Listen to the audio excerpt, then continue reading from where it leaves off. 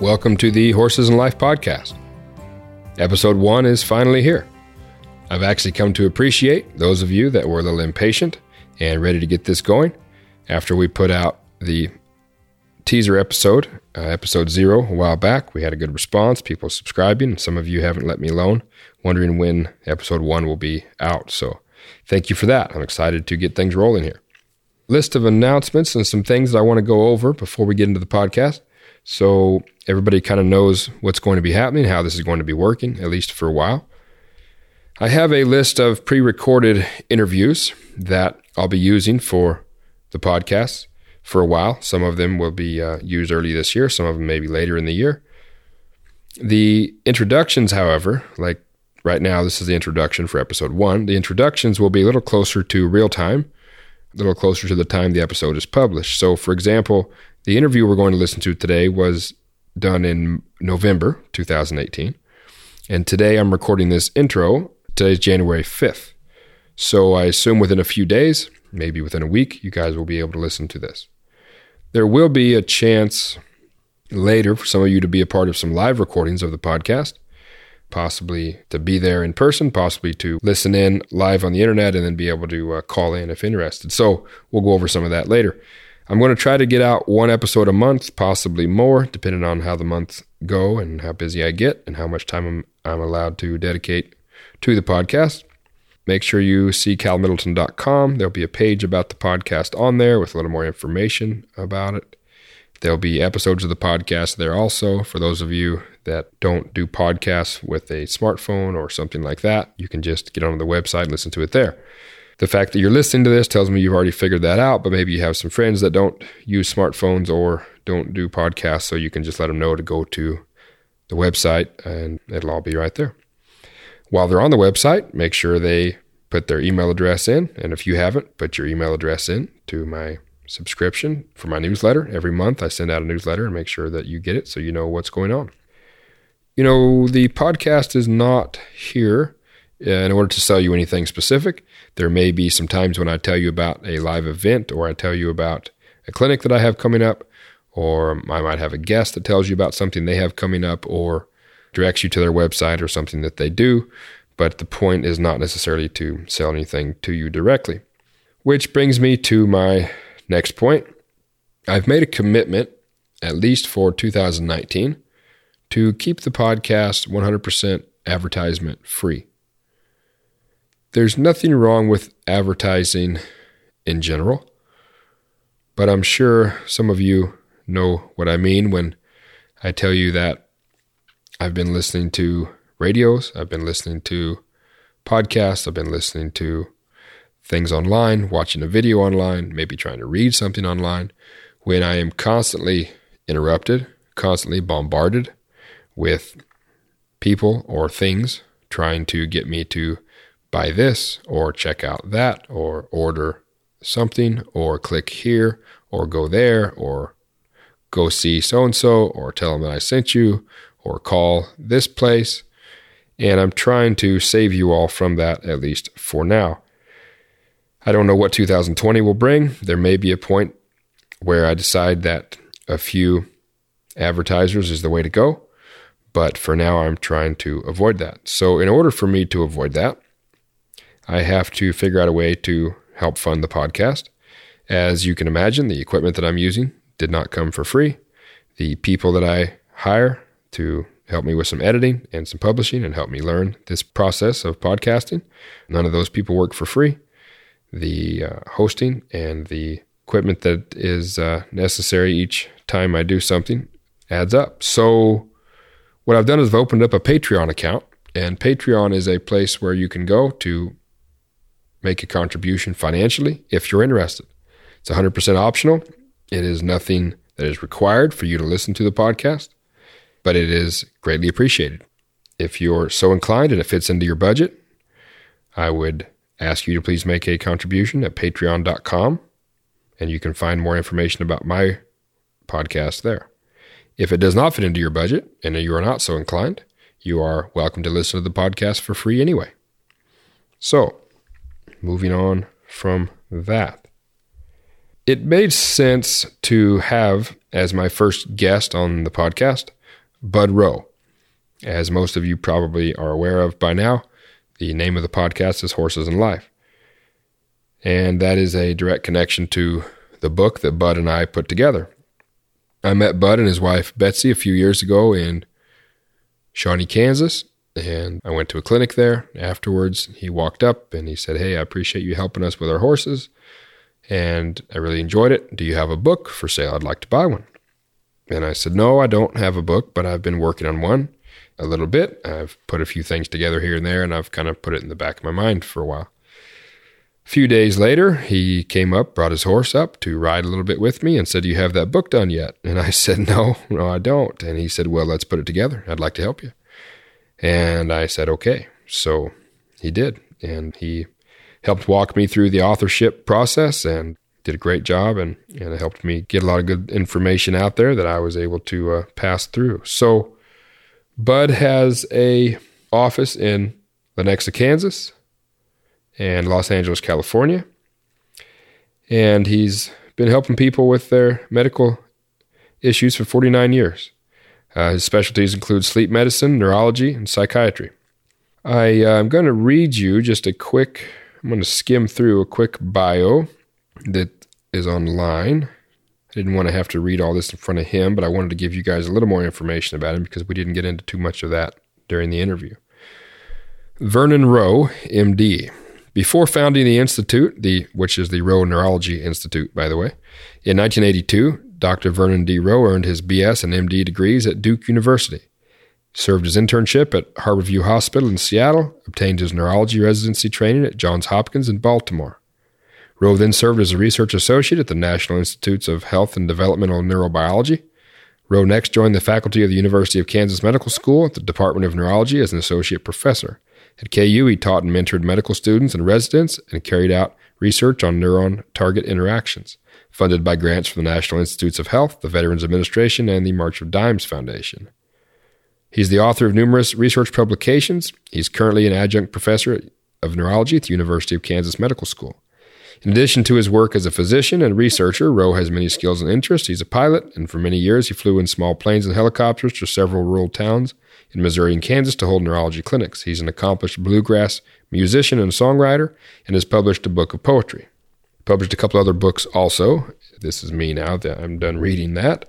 And one of the books I actually appreciated quite often was the book that he wrote about some of those stories of him flying a helicopter to some of those little towns in rural America in Missouri and Kansas. So anyway, here it is. I hope you enjoy it. I bring you Bud Rowe. Okay, thank you guys for listening. Here we are with Bud Rowe, my friend and co-author of my book, Cal Middleton on Horses and Life. And we're going to talk a little bit today about a lot of different things. I'm just super excited to be here with him and his wife, Betsy, and we're here in Shawnee, Kansas. And we're just going to talk a little bit about some different things that kind of come up. I know there's a few things in the book, but if I let you talk a little bit about it, one of the things that people have asked me about a little bit, we mentioned in there the pieces of the brain that are active or working, maybe is the way to say it, whenever you are really in tune with your horse, are some of the same pieces or the same parts of the brain that we use during Zen meditation. And I've had a few people kind of ask me about that. Well, how did you relate those things? They said to me. So, maybe tell us a little bit about that, and then we'll kind of get into some more things later, if you would. Okay. Well, we're sitting around this table that we spent so many hours talking the concepts about, ironing out. You're teaching me a lot of stuff. Yeah. So just with a very broad brush. And honestly, we're just learning the functionality of the brain as time goes on. The new stuff is being learned all the time about just because of functional MRI, and then the next generation of functional MRI and the things that we can learn. But basically, when we're paying attention to stuff, there's a particular part of our brains that pays attention to everything. We got information coming in from the left side, the right side, in front of us, behind us. And that information comes in through the five senses that we know about, and probably some that we don't even know about. This is not woo-woo stuff, but this is just, we don't know all the receptors we have as human beings. But that information gets filtered. It gets filtered through a place called the ventral attentional system. And that is in the side of the brain that is more synthesizes everything. But it's in the what you call the non-dominant temporal parietal occipital junction. I don't want to go into this too much in detail, but it's the right side of the brain lower down. And then that information, the attention that you spend is shuttled up to detail type of attention that we pay. And that is to the right side of the brain in what's called the dorsal attentional system pays attention to the left side of the body and what's going on the left side of the visual field, the left side of the body, the left side of space and sound and everything. The left side of the brain then in the dorsal attentional system pays attention to the right side. But it all has to be filtered through this ventral attentional system. That's getting more complicated as days roll on. But that's a good way of thinking about this thing. And so Zen meditators, and also probably the function of prayer, but also the function of awareness involves this ventral attentional system. It actually is paying attention to things outside yourself. And I think that is and we know that from functional MRI and from meditators. I think that is the part of the brain that's really highly engaged when you're interacting with horses, because they're a completely different creature. Prey animals, they don't have the kind of crossovers that we have as human beings. They don't have the kind of nervous system. They're expecting to be eaten at any moment. Right. That's something that I end up saying to people a lot. Things like, the horse is, he's just trying to survive. He's just trying to figure out what he has to do to not be eaten. And people get a laugh out of that sometimes, because in the human's head, in the human's mind, a lot of times people are saying things, well, this horse knows it's not going to get eaten. I mean, it's just been hanging out in my pasture all the time. Well, okay, I understand what the human means there, but basically from the horse's point of view, it doesn't know. And the horse doesn't know that it could be eaten. They don't have that level of intelligence that they understand what that really means. But everything in their instincts is always telling them, be prepared, be safe, get ready to do this, or get ready to go here, get ready to move. And don't let your guard down. Don't give in to what you might feel. Which kind of brings me into a lot of the other pieces that we talked about, of course, in the book, and what I try to teach, for a living is that feel. And that feel is, from the human point of view, we're talking about doing enough to get the horse to respond, but not too much to get the horse defensive. And that is a very fine line at times. When the horse feels something, anything, maybe he's a baby. I worked with some yearlings yesterday and some weanlings where, we maybe rope them in the round pen or something for the first day, and then they feel a rope around their neck for the first time. And of course, they're going to fight against it. And the key there is to do just enough to help them learn to give to the feel of that without getting them bracy or defensive or not pulling on them in a way to say, oh, now he's going to pull back. Well, of course he's going to pull back, because in his mind, anything that he feels is going to be something that he is going to have to fight against to survive. So in a way, we joked about the title of the book, and maybe my next book would be Unnatural Horsemanship, because in a way, everything we do with a horse is very unnatural as far as we're going against their natural instincts, which is to always brace against what they feel and never give in. And we're always trying to think about getting the horse to give in. But it's very interesting that, like you said, it was very interesting to me when you and I talked about it a lot when we were putting this book together, about what the human has to go through in their mind and their brain to be able to get to that spot mentally. So then they can kind of become vulnerable enough to trust the horse. And then only then can the horse reciprocate that and kind of bring that back. So yeah, that's really interesting stuff. But it's been a question that I've had from quite a few people, that might kind of read through the book. And of all the things in there, that's one thing that seems to be kind of catch some people's eyes. So it's really interesting. There's a couple books here we have out that you were just telling me about. Why don't you tell us a little bit about some of the stuff that... yeah, Jim Austin. Just to kind of piggyback on that just for a second. Yeah, go ahead. So when a horse feels something, all of a sudden it's going to act. It feels something, it's going to act.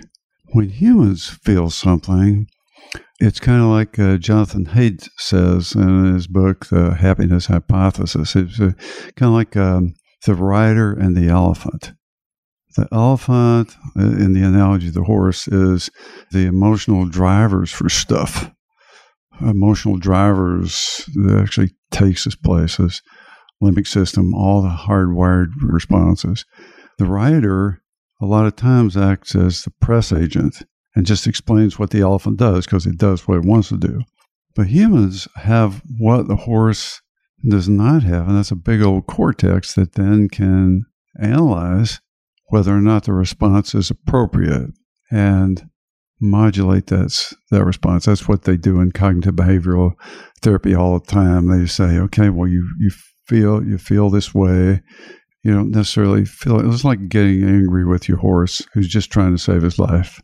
So you actually, as a human, use that cortex part of your brain to say, no, this animal is just trying to save his life. So how am I going to modulate what my behavior, automatic behavior would be to actually get in touch with this horse and activate my subconscious, if you will. It's an overused term, but to actually be able to feel what this horse is feeling and yet bring my human knowledge to bear on top of it. That's what I've seen so much you do in horses and stuff like that. This guy, Jim Austin, is a hardwiring neurologist. He was a guy who figured out that a particular molecule accumulates is way, way back in white blood cells of patients who have a degenerative neurologic disease.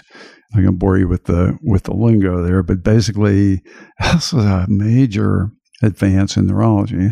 And then this guy in his 50s has some sort of Zen experience. The Zen guys call us Satori, but basically he was on a train station in Tokyo when he suddenly realized everything around him. He knew he was able to actually pay attention to every little thing that was going on around him. And that's the first time I think it ever happened to him in his life. And so he spent the rest of his life, the next 35, 40 years, trying to figure that out. So he's written a bunch of, several books. They're all MIT Press books. Very cool. Zen in the Brain, then Zen Brain Reflections and Zen Brain Horizons. He's a hardwired neurologist kind of guy. Sure, he went down and he's plumbed the depths of what functional MRI can tell you about that. That's where the dorsal and ventral attentional systems came out. Really smart guy. There's so many things that the more I talk with you, and of course, one of the reasons I wanted to get you on the podcast, besides I thought it'd be interesting for people to kind of get a chance to hear or meet in a way, the guy that they've heard a little bit about or maybe read some of your work, of course, in my book too, besides just trying to introduce you to some of the people that I know that you haven't got to meet yet. Also, there's so many conversations that you and I have that sometimes it's not a conversation. It's just you going through things and me listening and trying to learn. But there's so many things that you go over that I feel like, how come other people don't know this? I mean, obviously, you can tell us a little bit about your background. I mean, and what you do for a living. So there is a reason you should know this. But there are other things that I feel like have been around for a long time. And I feel like so many people, myself included, and of course we do different things for a living. And sometimes you get interested in things and sometimes you don't. But there are a lot of things that they're not necessarily new. Some of them, like you just mentioned, it was way back. But there's things that are maybe they never really hit the mainstream to where the average Joe doesn't really know a lot about it. And I think some of those things that I have learned from you, or some of the things you've mentioned about the way the brain works and just the way our bodies work in general, maybe not just interesting, but I think it can be almost impactful. I think it can be important for us to really understand, even if it's not in a very directly relatable way, just going about your day to day, the guy that digs the ditches, or the guy that rides horses, or the guy that does this or does that for a living. To me, the more you understand about how you work, then the more success you can have, and the more you can understand what's going on, and maybe the more, maybe happiness is a way to say it, or maybe just, the more at peace you can kind of find, Is that something that you kind of feel a little bit similar about, or kind of tell me what you think about just average people trying to understand some of these concepts? Yeah. I think life is. Robert Frost. We were talking before about who would you talk with? One of the guys would be Robert Frost, because he is an amazing poet. But he had a poem, Two Tramps in Mud Time, and basically it had to do with this guy who liked to chop wood, and these two guys came along and said, "Hey, look, that's our job to chop wood." And he said, "No, I mean, I like to do this. I'm chopping wood because I like to do it." And he said that his goal in life was to unite his vocation and his avocation. As two eyes make one insight. Frost had a way of saying stuff that was amazing, right? But we got two eyes, but we perceive one vision, right? So doing what you love is just a gift. And I do that. I'm just challenged and rewarded every day. I mean, I'm just amazed that I can actually do this. I learn from everybody. I'm in a situation where I try to figure out what's bothering folks and from a neurologist standpoint. And you can just do that all day long. And people tell you learn new stuff from every single person. It doesn't matter what they do for a living. That's almost like, so that's not completely secondary, but it's almost secondary, because we're all human beings trying to learn stuff on the planet and trying to exist and trying to survive in a hostile world where people are shooting at each other. And maybe we have a gift here in our country, the United States, where even though there's a lot of press about it, you can go to work, or you can go to the grocery store. Somebody's not going to try to shoot you. And that's not present in so much of the rest of the world. That's just trying to figure out how the brain works, interact with people. And I'm learning every day. I learn from people every day. That's what I enjoy about what I do. But that applies to every person on the planet. Right. I mean, every person on the planet can learn from every other person. Right. Because everybody's unique and nobody has the same exact set of experiences. Mm-hmm. This is something we might have mentioned a little bit before, but everybody has a story, and maybe some have a few stories. But what I mean is maybe each person's life is a story, and that's their story in a way, or their set of experiences. And, something that I really enjoy, and that's part of the, birth of this podcast for me, is just trying to share those stories that I've, been able to be maybe impacted by, or been able to be benefited from, people like you guys and other people that I've met along the way, that I think, man, this is cool stuff. And I want other people to hear the same story, and maybe they can kind of hear some similar things. I know for me, the more people I meet, I feel like, maybe if they all have a story, they all have maybe the analogy of their life being a book. And, I feel like I can take a page off of their life. I can take a page out of their book and take it with me. Whatever maybe mistakes they've made, whatever experiences they've had, maybe I can learn a little bit from that and not maybe have to make those exact same mistakes, because I can kind of see what they did.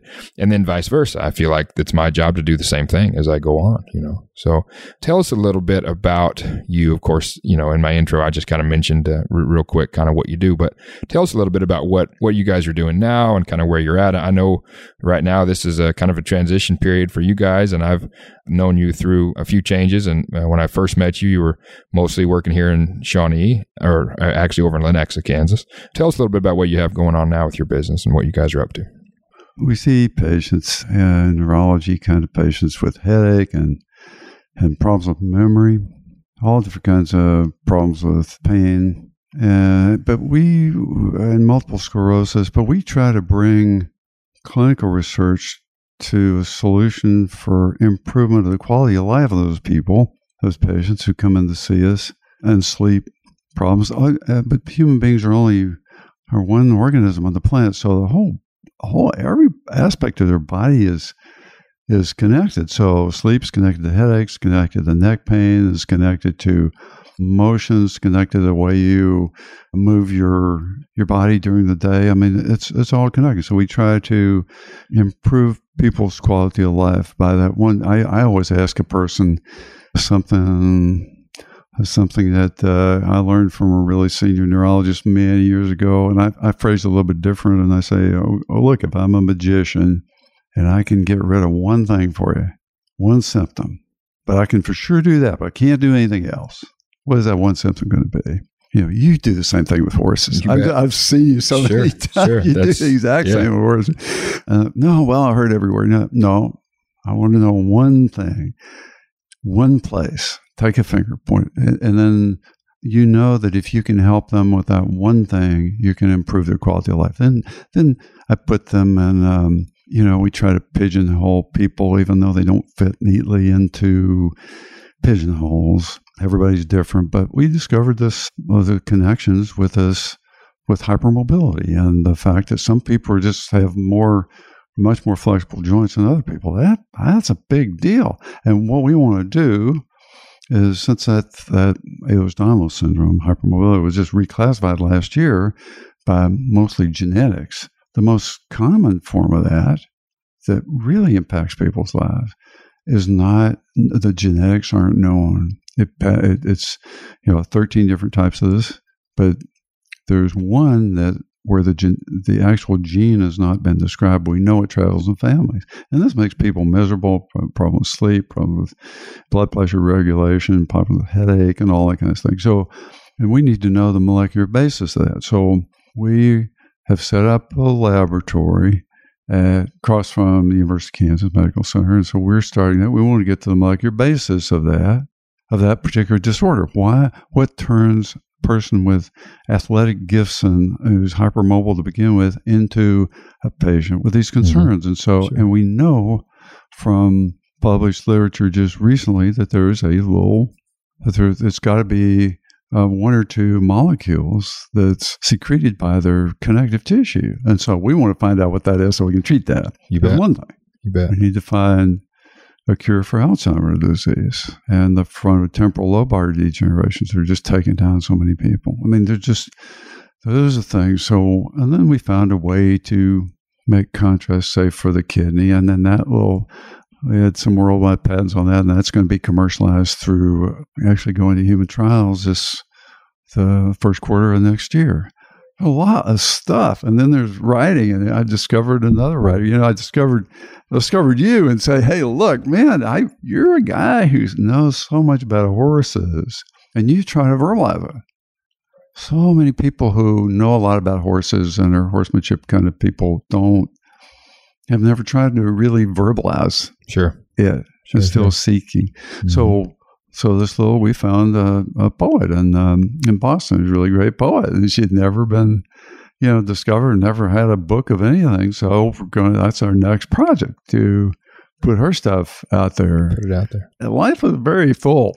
Working with that person, but with Betsy, is an amazing gift and stuff like that. It's just busy every day. So much happening. Yeah. And one of the things that you mentioned in there, you were just talking about the improving the quality of life and kind of fixing, maybe fixing isn't the right word, but trying to help them with one symptom. And of course, not to put words in your mouth, but I know we've had this conversation before. The key is that one symptom, we have to remember that it is a symptom of the problem. It's not the problem. And in the horse thing, I don't know how many times you guys have been around it with me or other people too. It's well, my horse, what's the problem with your horse? Well, he bucks.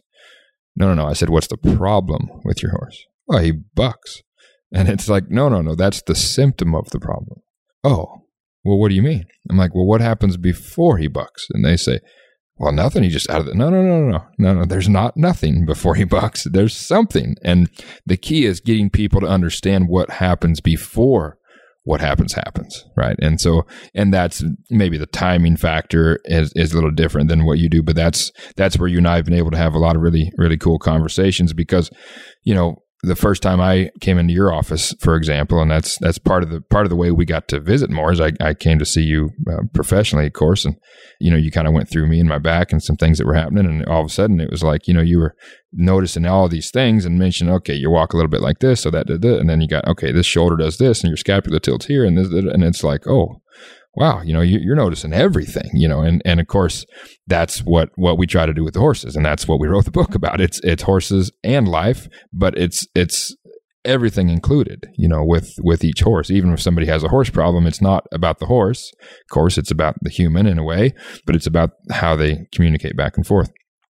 And I know that a lot of the things that you're doing is looking at that person as a whole, and I think that's really important. And of course, you can speak to that more in the medical sense of what's happening out there today, but it seems like we end up chasing symptoms often, right?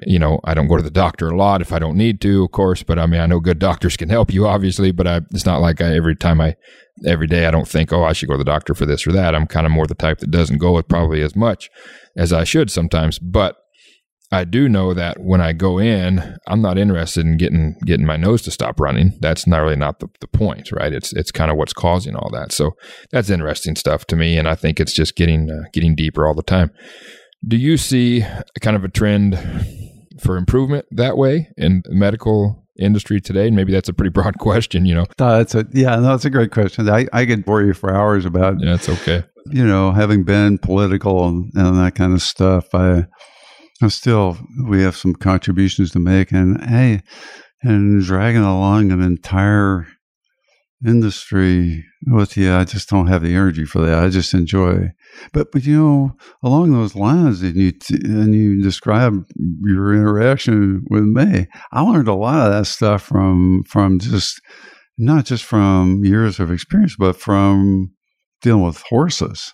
I think horses can teach you a huge amount in your behavior with the horses, and you're trying to develop your senses with the horses about how to actually perceive or how to interact with, and I don't want to say analyze because it's not analyze, but it's more of a perception of a whole patient or the whole situation, the whole animal. It's gotta always be horses. I've had dogs and been around cats and all that kind of stuff. Those are predator animals, but interaction with horses is just real different, and it's taught me a lot of this perception kind of stuff. Sure. Yeah, that's interesting stuff. I know I've been able to put some of the same principles to use, and we talked about it a little bit, of course, in the book. But there for a while, I took a little time away from the riding, and I spent time working for a company in Kansas City that works with behavioral issues with children. And I worked mostly with one little girl for the first year, the entire school year, pretty much. I started the first day of school, and I went through the whole year. And I would meet him at the daycare, ride the bus to school with her, and then I would be there all day and then ride the bus back to the daycare, and then my day was done. But I was one-on-one behavior implementer the entire day. Then the next year I did some general consulting with her and some other children as well. And then, still to this day, now and then I may get an email or something about, doing a little help or work here or there. And then with the next couple of years, I worked in some different schools in the Kansas City area, mostly, and did some work there. I really enjoyed that. And a lot of the same principles will go, what we talk about, the way you look at a patient, the way I look at a horse, the way I look at a child who is maybe struggling in school or with the behavior or whatever the issue might be there. It's the whole approach, it's not the deal. It's like, sometimes the teacher might have a complaint that, the child is banging the door, maybe it's, they ask this is maybe a 7-8-year-old child, and the teacher says, okay, we need to go to this, go to the art class for today. And the child starts taking the door to the classroom and just banging it and just slamming it shut and just bam, bam, bam, bam. And the teacher's complaint is, or maybe their consensus is, well, the child needs to stop banging the door. Well, okay, so we can get the child to stop banging the door. We can change the door hinges. We can make it so she can't slam it. We can, I can block her. I'm bigger than her. I might get my feet stepped on a little bit or bit or something, but I can kind of block her from slamming the door. Then she's going to figure out something else to do. Right. So it's not the door, it's what's going on underneath that. Right. So that's kind of what we work on with the horses. And I know that's kind of how we kind of go about a lot of things. So that's why we called it Horses in Life. And of course, some of the people that I've learned from, they kind of talk about the same thing. All the stuff that's in the book there, the horse stuff, things that I do for a living. It's not that I just woke up one day and boom, there it all was in front of me. Same with you. You've had a lot of ideas over the years. You learned from some great people, I would assume. I know you've told me a little bit about some of them. I did too on the horse side of it, but some of my crossovers into other things is really what helped me, I think, a lot. I don't think I would have figured out as much about the horses if not for working with some of the children. Of course, in a way, you can say, well, you had success working with the children because of what you already understood about horses. Well, sure. But I think as I crossed over and then I crossed back and then I tried to learn about this and I tried to learn about that. And in those crossovers, in those differences that you do, I think that's really, kind of that diversity is really something that I've kind of gained from. And I know, just knowing you've done a lot of different things. I don't know how many, I guess we can call some of them hobbies or some of them interests or whatever. But I don't know how many you've had over the years. I know a few of them. Of course, one of them is how we met, through the horses. But, I know you've had a lot of those different things. And I have to think that some of those all had a hand in that. And it seems to me like any, what I would call great people, very few of them just do one thing. The people that are great at something are at least good at a lot of other things too, and maybe even great.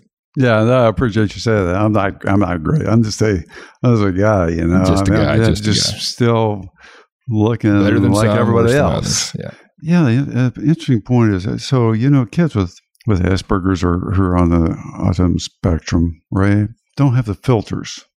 Don't seem to have the filters that other kids have, and horses don't have any filters.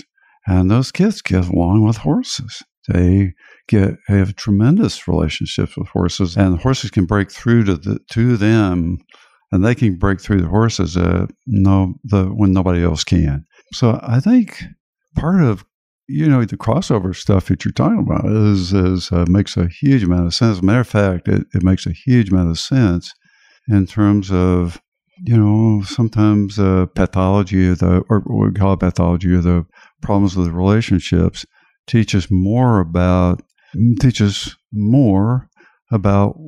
how we form relationships and what gets in the way of relationships, and how we can actually engineer around those barriers and difficulties so that we can communicate, like with kids on the spectrum or with horses and stuff like that. So a really interesting analogy.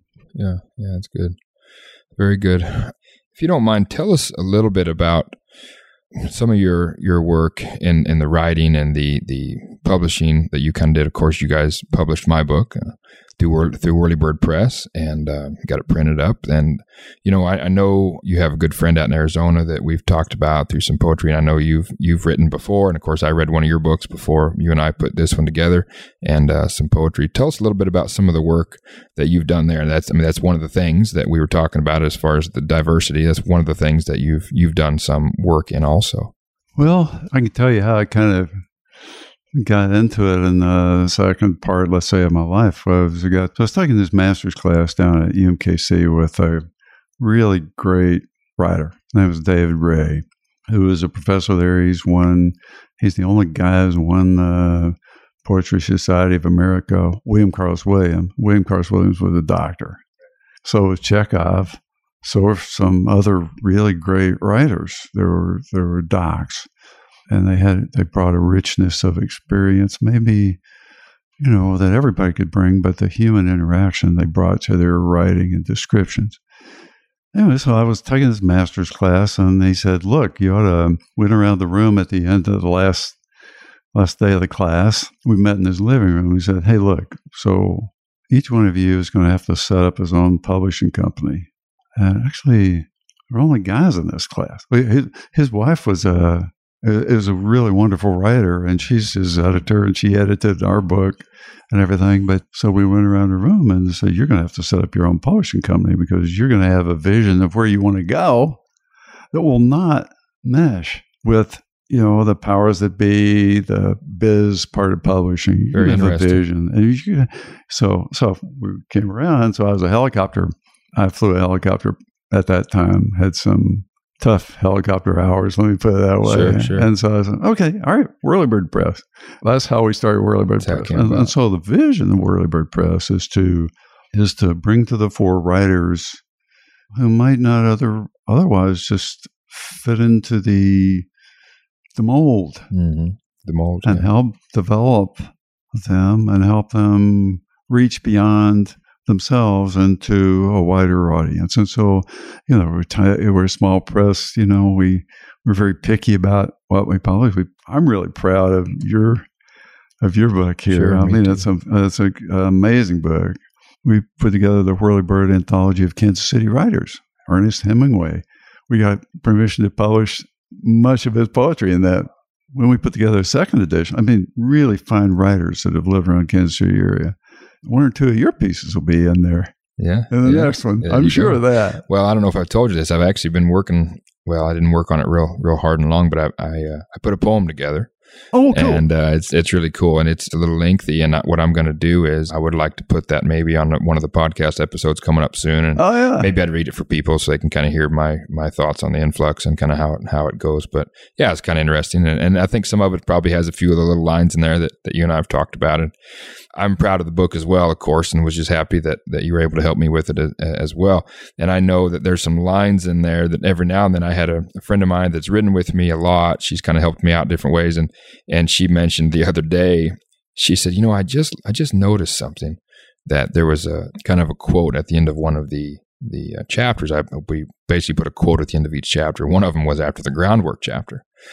And instead of a quote, we just put something real simple at the bottom of the groundwork chapter. And it said, I'll probably botch it now, but basically what it said was, it was the definition of groundwork. And I just had the groundwork and a dash, and it said, something upon which progress is based. And then underneath that, it's from the Merriam-Webster's Children's Dictionary. And there was a lot of things in the book that I really enjoyed, putting little subtle things in there that were probably maybe even in a way too subtle, but it was just where it was deeper than you might think if you just read it and scan it and move on. Because the fact that what we're trying to say is the groundwork chapter at the end of it, in a child's dictionary, it tries to tell you what groundwork should be, something upon which progress is based. So of course with the horses, that to me is, if you don't have to ride. Not everybody rides. Some people just enjoy the horse on the ground. But in general, for the people that are riding, the groundwork should not only relate to the riding, but it should be what the riding is based on, and vice versa. So just putting it in there. And by the way, this is in the children's dictionary. I enjoyed that. So the poem I've been working on is pretty much every line or two. There's something in there that I think you could really extrapolate from and really have a lot of depth there in the lines. And it doesn't mean it's anything profound. It's just something interesting and something fun that I did. Yeah. You spend time on airplanes and you have time. So you ride a little bit, or you're out riding on your own a little bit, and you have time to think about things like that. So I enjoy that. And I know that, so that's really interesting. A lot of stuff on the Kansas City anthology is non-poetry. It's a short, creative, amazing fiction. Part of the rules were it has to be less than 1,000 words. Just send us your best. And we ended up with a huge stack of things. But some of your stuff in there is just that you wrote in this book is absolutely fit really well. And I'm looking forward to looking at the poem. Poems are hard, man. They're really hard to write, but they're cool. Yeah, it's kind of fun, When I was young, I enjoyed writing poetry, just middle school and younger even. I remember 5th grade, we had a little poetry section, and we were supposed to write some poems, and I always enjoyed that a little bit. And I'm kind of a music guy. I know you are too. We've shared, we had a trip all the way to the panhandle of Oklahoma one time, right. You and I and Betsy, and we listened to, what would happen is they'd play one of their songs and I'd play one of mine, and they'd play one of their the whole way, and we had a blast. And there was a lot of different stuff and a lot of that different genres of music, but all had a very similar feel to them, even though they might have been a different idea, something deep in there, or at least something that was kind of meaningful, I feel like, and then something that was just kind of funny and silly. That's where I learned that you were a performer, that you're a heck of a singer, and that's how singing in the car. You got through college like that. I mean, they wanted you bad because you were such a performer. I mean, you were a star, man. Yeah, that's funny you mentioned that. Not everybody knows that, but now it's on the podcast. Now it's on the podcast. Here, everybody deserves to know that. Yeah, no, I actually got through college on a choir and theater scholarship for most of it, in my junior college for sure. And then I went on to senior college after that and got a bachelor's degree. And when I got my associate's degree, I spent 2 years on choir and theater scholarship, and I was an ag major in a junior college in Oklahoma, which was not really probably real popular for the ag majors to be starring in the musical theater departments, but it kind of worked out and, it kind of helped me get through there. So yeah, that's really interesting. What was the most fun production that you were part of? I'll just turn this on its head just a little bit. Turn it around. It's okay. I'm supposed to be asking the questions. I know. I'm just teasing. Honestly, we had a lot of fun. We did Guys and Dolls, and we did Hello Dolly, and the Guys and Dolls was a lot of fun. We had a lot of the guys that I went to college with down there. I haven't really kept up with them. I don't really know what they're all doing, but a lot of those guys were theater majors, and they were, it seemed to me like they were all destined to be actors or comedians or something. And so every now and then I kind of think about looking them up, and I see that some of them gone on and had some success. And so, yeah, that was a lot of fun down there. And we had a good time. And I was back and forth at that time. It seemed like every weekend going back to Grandpa's farm in central Missouri. And I'd be driving about 4 hours back. It seemed like every weekend we'd have, cattle to wean and different things going on there and hay to put up. And I spent most of the summer down there at Grandpa's, and my grandfather actually had passed away the week that I'd started college, and I went ahead and went. I wasn't real sure if I wanted to go to college at the time, and of course I ended up, I'm glad I did in a lot of ways, because kind of like we were talking about the diversity and the crossover of different things. It's not so much that I use my degree in a way of saying, here's my degree and then I need a job type of thing. That hasn't really been my plan through life, but just the experiences you have and the people you meet and the different things. And a lot of this, what I do now for a living, in a way, I was introduced to it in college.